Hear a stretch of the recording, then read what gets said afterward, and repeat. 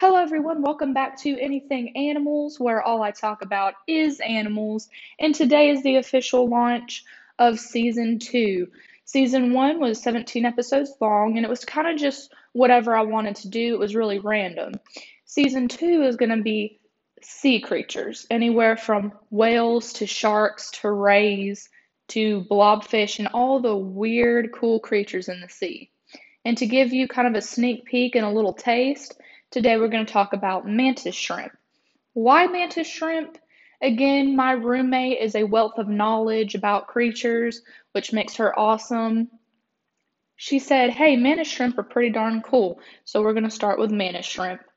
They live anywhere from 3 to 6 years, which I think is pretty good for something that has a lot of predators. They get from 4 to 8 inches long. They are often called thumb splitters because they can leave painful gashes when people pick them up. There are over 450 species, which means there is a whole lot of variety. But there are two main groups. You have the spears and the smashers. And the smashers can punch at the same velocity as a gunshot from a .22 caliber rifle. That's insane. Cool thing about them, they're not actually a shrimp. They actually belong to the order Stomatopoda.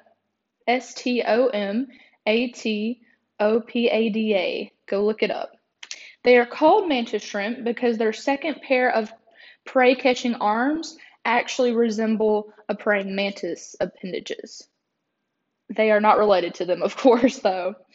One of the most advanced slash complicated eyes are the mantis shrimp eyes. They can see a special kind of spiraling light called circularly polarized light, which I had never heard of before, and they're the only ones that can see it.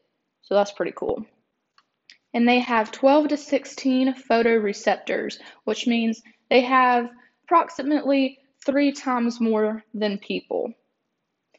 So that was a sneak peek of season two. I hope you continue to listen, and I'll talk to you next time.